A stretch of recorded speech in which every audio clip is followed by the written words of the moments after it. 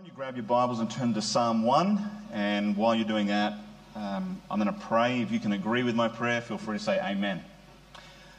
Lord, we love you. You've met us in our need. We were lost. We were wandering. Our hearts wanted nothing to do with you. And yet you broke through our rebellion and our sin, and you dealt with all of it. And you have revealed yourself to us to be beautiful and strong and capable.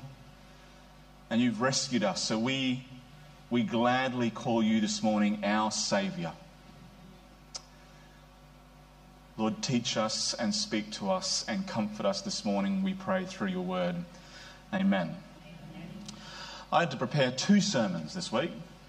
I'm going to give you both to you today. The first sermon was garbage, so it won't take very long. The second sermon, I'll leave that up to you, but I'm hoping it's better. I'm still not going to try and take that long. Psalm 1. I asked you to go to, didn't I? All right. Let's do that one. By the way, both sermons come from Psalm 1. So that's handy because there you don't have to flick between too many places in your Bible. Let's read the psalm together. God's word's always better than mine, so let's do that. I'm going to read from the Christian Standard Bible. Psalm 1. How happy is the one who does not walk in the advice of the wicked, or stand in the pathway with sinners, or sit in the company of mockers. Instead, his delight is in the Lord's instruction, and he meditates on it day and night. He is like a tree planted beside flowing streams that bears its fruit in its season and whose leaf does not wither. Whatever he does prospers. The wicked are not like this. Instead, they are like chaff that the wind blows away. Therefore, the wicked will not stand up in the judgment, nor sinners in the assembly of the righteous. For the Lord watches over the way of the righteous, but the way of the wicked leads to ruin.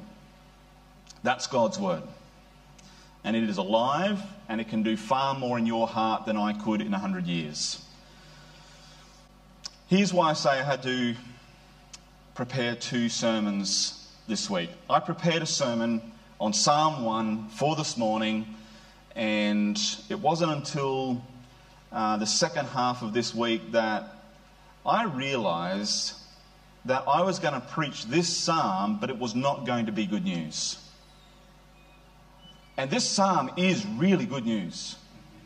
Right? It's really good news. But the way that I was thinking about it, the way that I was feeling about it, I'd have to admit I was just probably looking at it in my flesh and doing what so many of us love to do in our flesh, and that is find a list of things to do. I want to do something. For those of you who know Jesus, who have believed the gospel, which is the good news of grace in Christ, that God has done something to rescue sinners, and he's done that through Jesus. We love the gospel. God has done something. I couldn't do it. God did it. So we love the gospel, right? We should. But then so often, after we come to faith through the gospel and we continue on in our Christian life, all of a sudden we like lists of things to do. I know what my heart does. I don't know what to do, and I'm going to work on myself. I'm going to try harder in my Christian life. I'm going to be better in my Christian life. Maybe you don't feel like that. Maybe it's just me. And I read this psalm and I saw a whole list of things to do. So don't put my first point up yet, Sandra, but let me tell you what my first point was going to be. My first point was going to be reach for the life that pleases God. All right, that was my first point. The first part of this psalm, it's reach for the life that pleases God. Now, I've only changed my title of that point by about one main word, really. You see, when I say reach, what I was thinking was, we need to do better. Chris, I need to do better. Reach for it, right? Strive for it. And maybe there's a certain way that I could talk about that which isn't so bad, but I know deep in my heart, my tendency is to sort of go, Chris, try harder. Be better, Chris. Lift your game, Chris. And I think as I was reflecting on this psalm and I was reflecting on how I was going to preach it, it sounded an awful lot like just adding weights to shoulders and saying, church, do better. Reach. Be better. But I've changed the point a little bit as I stopped and spent time in prayer and felt like I need to restart the whole thing again. And here's my first point now. Now you can put it up, Sandra. Thank you. You are a champion. You sit back there, you have no idea about what... I don't know what I'm about to say sometimes. So, thank you, Sandra, for your service to us. Here it is. Respond to the life that pleases God. And maybe you're thinking, oh, it's just semantics, Chris. You're just playing around with words there. But I don't think I am. This is not about reaching. This is not about doing better. This is actually about saying we all this morning have the privilege to live a life that God has entrusted to us in the gospel. And we have what I think the psalmist this morning is going to give us a roadmap forward in a way that we can simply respond to the grace of God. This morning, God is inviting you in to a lifestyle which is absolutely saturated with good news. And this is not about reaching this morning. This is not about living up to a standard. This is not about creating a list of things, getting to the end of the day and deciding, have I done 60% of them? Is that a passing mark with God? I don't know about you, when I was at school, the first thing I wanted to know when my teachers would say, in 2 weeks' time, we're going to have an exam. Or in 3 weeks' time, the assessment is due. My very next question was, what is the minimum passing mark? All right, it's been the scourge of my life. What's the least I can do and still get by? I'm lazy, right? Or the older I get, I change that term. It really is just laziness, but I just call it efficiency now. All right? I want to be efficient, which means I don't want to do any more work than I have to. And maybe we can do that with God a bit. God, what's the minimum passing grade that I need in this life for to be okay? And this morning I'm going to say that doesn't cut it. I'm having to learn that the hard way in my life. I want you to learn it earlier than I've had to, for those of you who are younger than me. This is not about reaching some minimum pass mark with God. This is about hearing his invitation to walk with him and us responding to it. Us hearing it and saying, I want to walk with you, Jesus. I want to walk in this garden that you've created for us. So this is about responding to the life that pleases God. Now, to do that, we're going to just reflect on a couple of things in this psalm. And then the first of those ways that we can respond is know when to say no. Right? Know when to say no. Again, this is not about reaching, or this is not about ticking more things off on our list.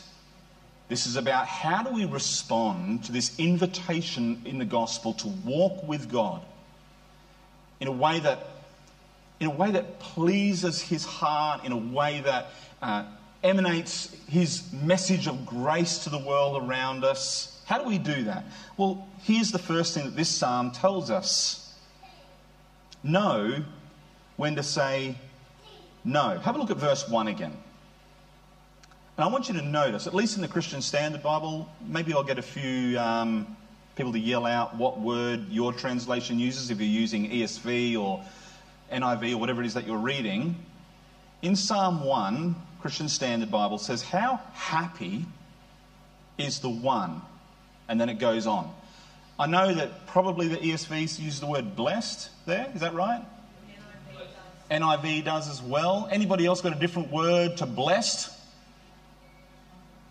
I've got happy in the Christian Standard, blessed in the ESV, NIV.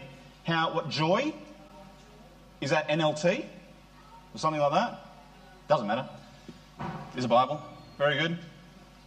Anybody got a different word to any of those? Enviable. Yeah? Okay. How enviable. You get the idea of that? Happiness, blessing, joy, something that's enviable in this lifestyle that other people would look to and go, man, I want that life.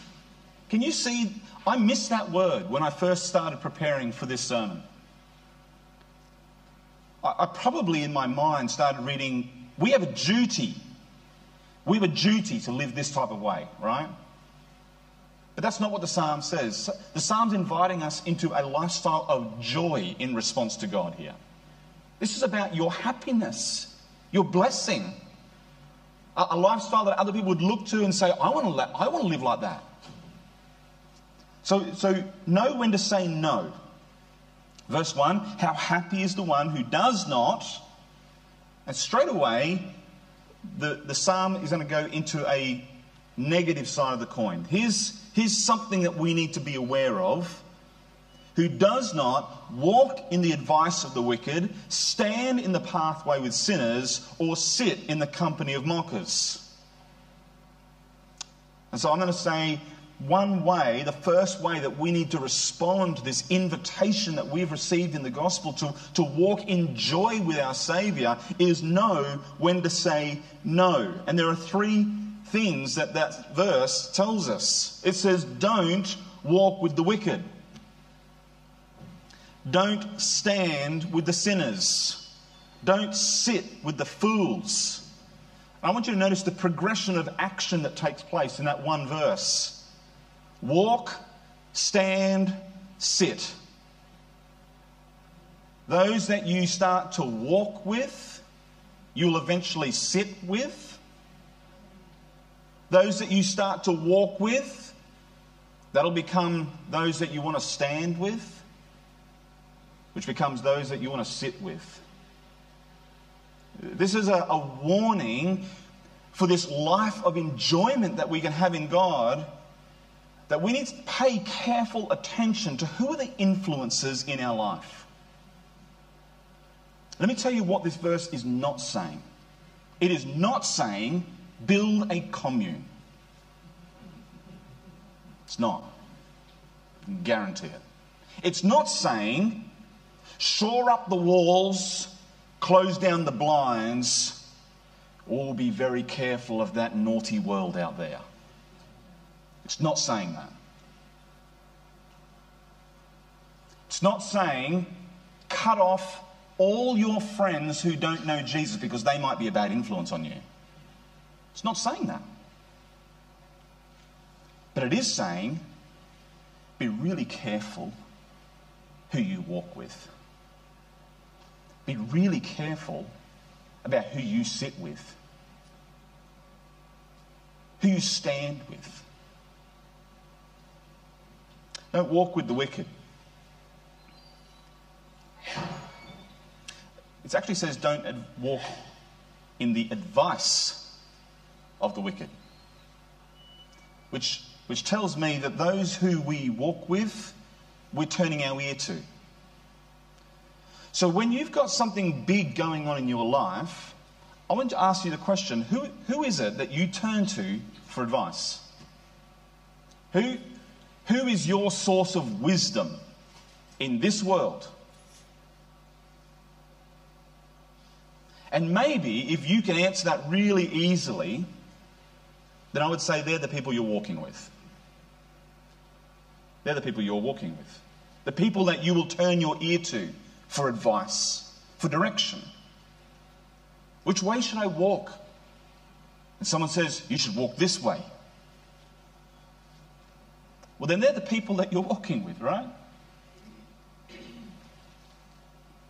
Don't stand in the pathway with sinners, verse 1 says.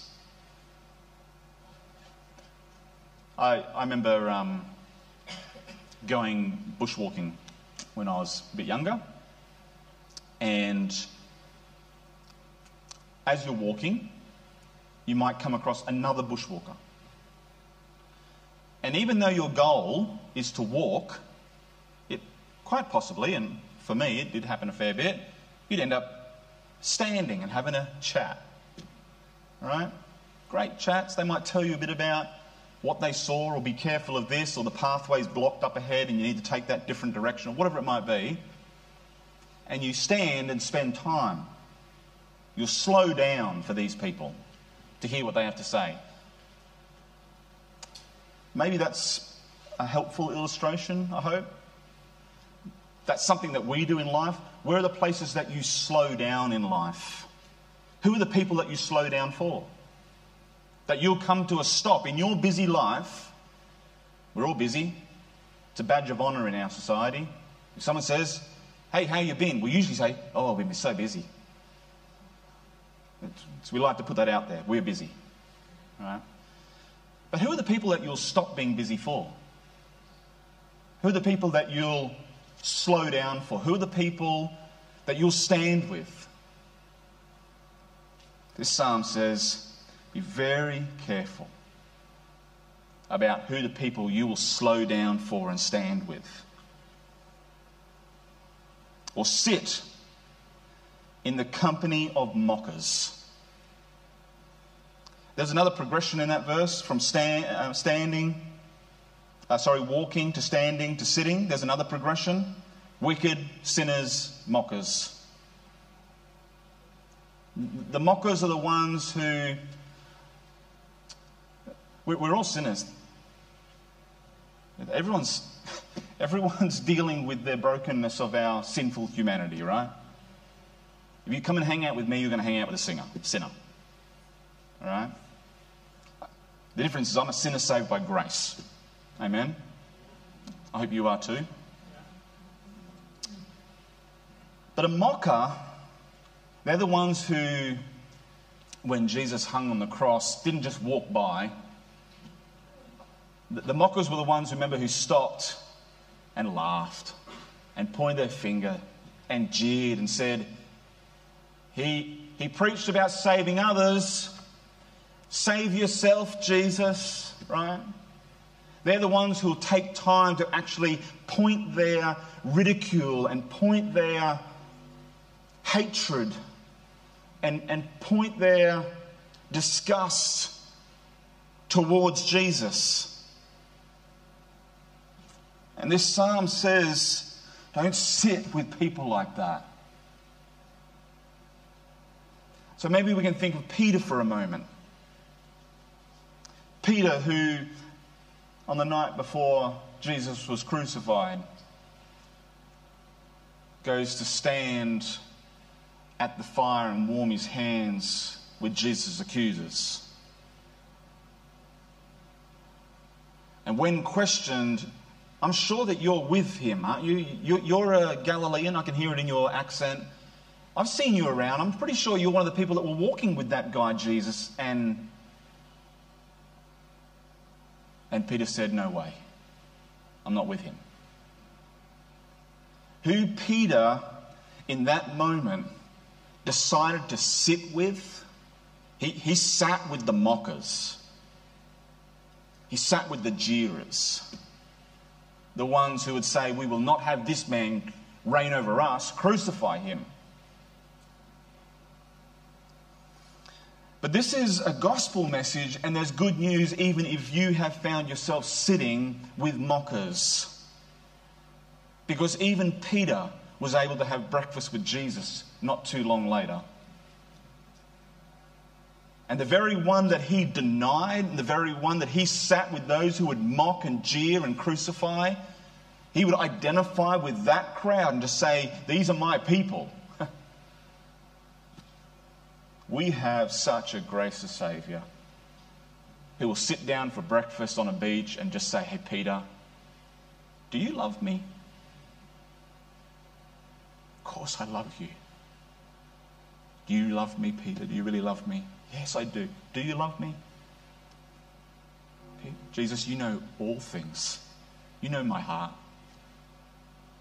He said, okay, Peter, I've got a job for you to do. All right, Peter's story was not done. Your story is not done.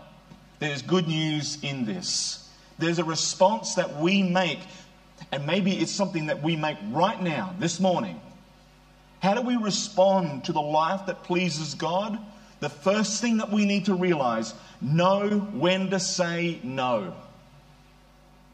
No to those who you walk with, stand with, and sit with. Those who feed you. Know when to say no. All right, let's move on. But you also need to know when to say yes. You know when to say no, but you need to know when to say yes. What do we say yes to? Verse 2, instead. All right, so don't be like this. The psalmist says, instead, verse 2, his delight is in the Lord's instruction. And he meditates on it day and night. He's like a tree planted beside flowing streams. We've got it written up here on the wall. That bears its fruit in its season, whose leaf does not wither. Whatever he does prospers. Know when to say yes. The very first thing we do is we say yes, verse 2 says, to God's word. It contrasts verse 1. Whose advice do I listen to when I walk with sinners? And now it's contrasting this. Instead, all right, his delight, his joy, his treasure is in the Lord's instructions.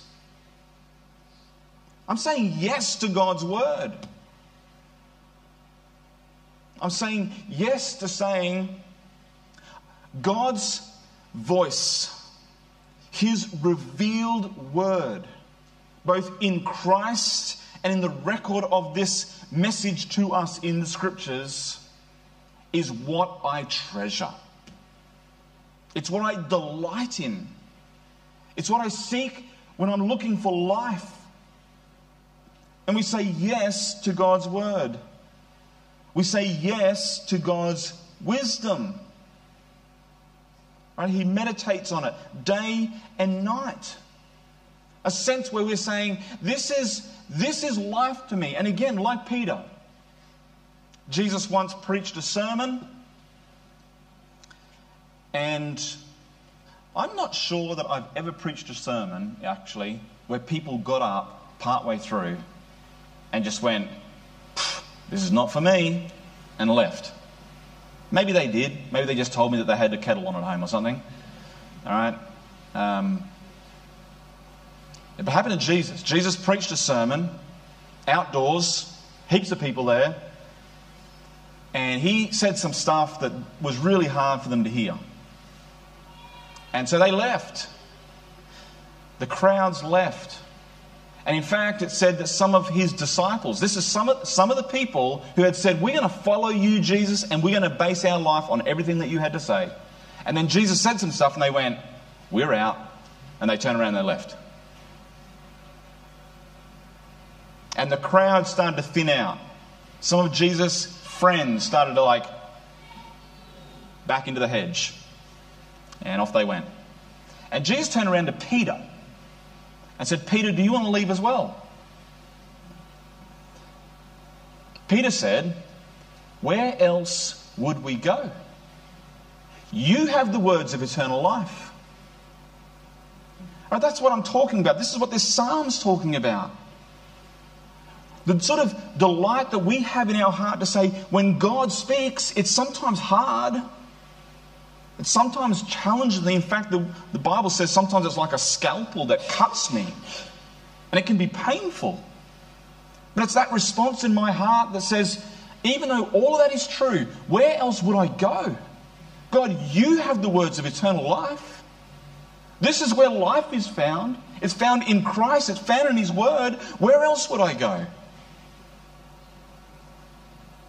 So we say yes to God's Word. We say yes to God's wisdom. And we also say yes to God's will.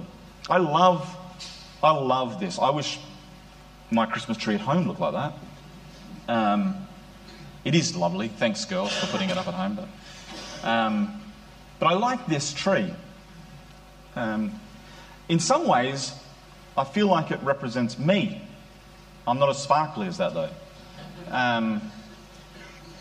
Lots of times I feel pretty barren.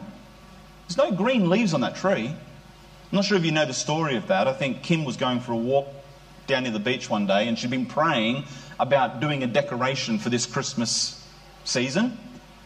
And she had thought, I would love a tree, like a real tree that we could put up in the church building. And she'd been praying about it, and she walked past one of her neighbours or some people near where she was walking, and their tree had fallen over in the yard, and they were about to cut it up with a chainsaw. And so she said, "Can I have your tree?" And I said, "Yeah, sure, go for it." I'm sure Brett loved that idea as well. And Brett did a great job in disassembling the tree and then reassembling the tree back here again. It's an old tree that had just fallen over. But to me, it's a description of what we're looking at here in this psalm. And that's why we have that Psalm 1 verse 3 on the wall. Often my life feels a little bit like this, where I feel like I don't have much to show. I feel like a bit of a stark old tree with my leaves a bit withered and gone. But there's something special about this tree. It has fruit on it. God's doing something in the life of this tree, and He's producing fruit through it. And read verse 3. He's like a tree planted beside flowing streams that bears its fruit in its season, whose leaf does not wither. Whatever He does prospers. There's a wisdom that God offers in this life for those who are rooted in Him. It's not about us saying we need to push out more fruit. This is the fruit that God gives when our roots are into Him. All right? Next year, we're going to do a whole series of teachings through that sort of famous Galatians passage about the fruits of the Spirit. It's not like we have to wake up each day and just think, all right, I need to be more joyful today. I'm going to try to be more joyful. I'm going to work really hard. Here are the 10 things I'm going to do to be more joyful. Really, it's about putting our roots down into Jesus. And you know what's going to spring out? Joy. I don't have to try and push that joy out. I don't have to sweat and strain and groan to try and make sure joy comes out. It's put my roots down into Jesus, and you'll find joy, peace, patience, kindness, goodness, long-suffering. We need that, don't we? The list continues. This is the sort of fruit that happens in Psalm 1. A tree planted beside flowing streams. The seasons change. Summer comes. Total fire bans come into place. But that tree has its roots down into flowing streams. And God produces fruit in them. So we say yes to that that's the will of God for us. All right, so we respond to the life that pleases God by saying, I know when to say no, and I know when to say yes. But this psalm continues. We're just going to take the last 3 verses in one go. And it's, if we are responding in the first half of this psalm, the psalmist is now saying there are some things that we actually need to run from. We run from the life that displeases God. Let's read them again just to refresh our memory. Verse 4, 5 and 6. The wicked are not like this, okay? So the psalm shifts in the halfway point. It's been describing a person who's responding to the grace of God in their life, in what they're saying yes to, what they're saying no to. And verse 4 says, but the wicked are not like that. Instead, they're like chaff that the wind blows away. Therefore, the wicked will not stand up in the judgment, nor sinners in the assembly of the righteous. For the Lord watches over the way of the righteous, but the way of the wicked leads to ruin. 3 things that I want you to notice about that, and then we're done. Verse 4. Right? Stay away from the useless life. Stay away from the useless life. Look at verse 4. The wicked are not like this. Instead, they're like chaff that the wind blows away. I'm not sure if you know what chaff is, or chaff, or chafe, or however you want to describe it. Chaff. If you grow some type of grain crop, like wheat, or barley, or something that would have been common in these days as well, the useful part of that seed is on the inside. And to get that useful part out, let's say wheat, so that we can grind it and refine it and turn it into bread or a cake or something else that we're going to use that flour for. To do that, we have to do something to the seed that's harvested. It has to be crushed and broken, and it separates the outer shell from the inner useful part, and that outer shell is chaff. And it's useless. Well, it certainly was in the era this was written in. We don't eat it. It's not useful for us. And so it was discarded. And maybe you've seen old footage of old harvesting techniques where the crushed grain would go into a big basket and you'd see people there standing on the hillside throwing it into the air. The chaff is really light and the grain is heavy. And as they'd throw it into the air, the wind would catch the chaff and it would just blow the chaff away and separate, and the grain would fall back down. They'd just keep doing that until all that was left in the basket was grain. That's the bit that was useful. No one went around and gathered up the chaff and said, oh, great, we can make a beautiful loaf with this. And it was just, they just left for the wind to blow that away. It was useless. And here in verse 4, God likens the wicked to chaff. It's a useless life when your life is committed to wickedness. It has no sense of great purpose or use in this world. The wicked are not like this. Instead, they are like chaff that the wind blows away. So stay away from that useless life. Run from that. The second thing, stay away from a senseless life. Verse 5, the wicked will not stand up in the judgment, nor sinners in the assembly of the righteous. There is no sense to living a life where we will have to one day face God and we will not be able to stand before Him. There's no sense to that. I love the fact that you reminded us this morning. It's not just this life that we've got right now. We're living for eternity, right? We are brothers and sisters for eternity. Amen to that. There's no sense in thinking that all of life's existence is going to stop when we hit the grave. Because there's much more that's going to happen after that. In fact, the Bible says this life that we've got on earth right now, we're better off thinking about that as just a brief morning vapour, a fog that just burns away before the rest of the day comes in. Just a small moment in all of eternity. And yet we invest so much into the now. God says there's no sense in doing that. In fact, the wicked only think about now. They don't think about eternity. So run from that type of life. Run from that sense of short-sightedness that only now matters. It doesn't only matter. There's a whole eternity in front of every single one of us that matters a lot. Third thing, Stay away from the hopeless life. Verse 6. The Lord watches over the way of the righteous, but the way of the wicked leads to ruin. That's a hopeless life. A life without a sense of hope at the end. And so the psalmist this morning is inviting us to respond to this grace that God has given us. To respond to this life of walking with our Saviour. To walking with our God. He says, know what to say no to. Know what to say yes to. And run. Run from that useless and senseless and hopeless existence that we have outside of God. Where we should be saying, I don't want that in my life at all. I'm responding this morning to the invitation to walk with a sense of joy in my Saviour. So there's Psalm 1. I'm really glad to have this tree here reminding of that all this Christmas. These verses on the wall.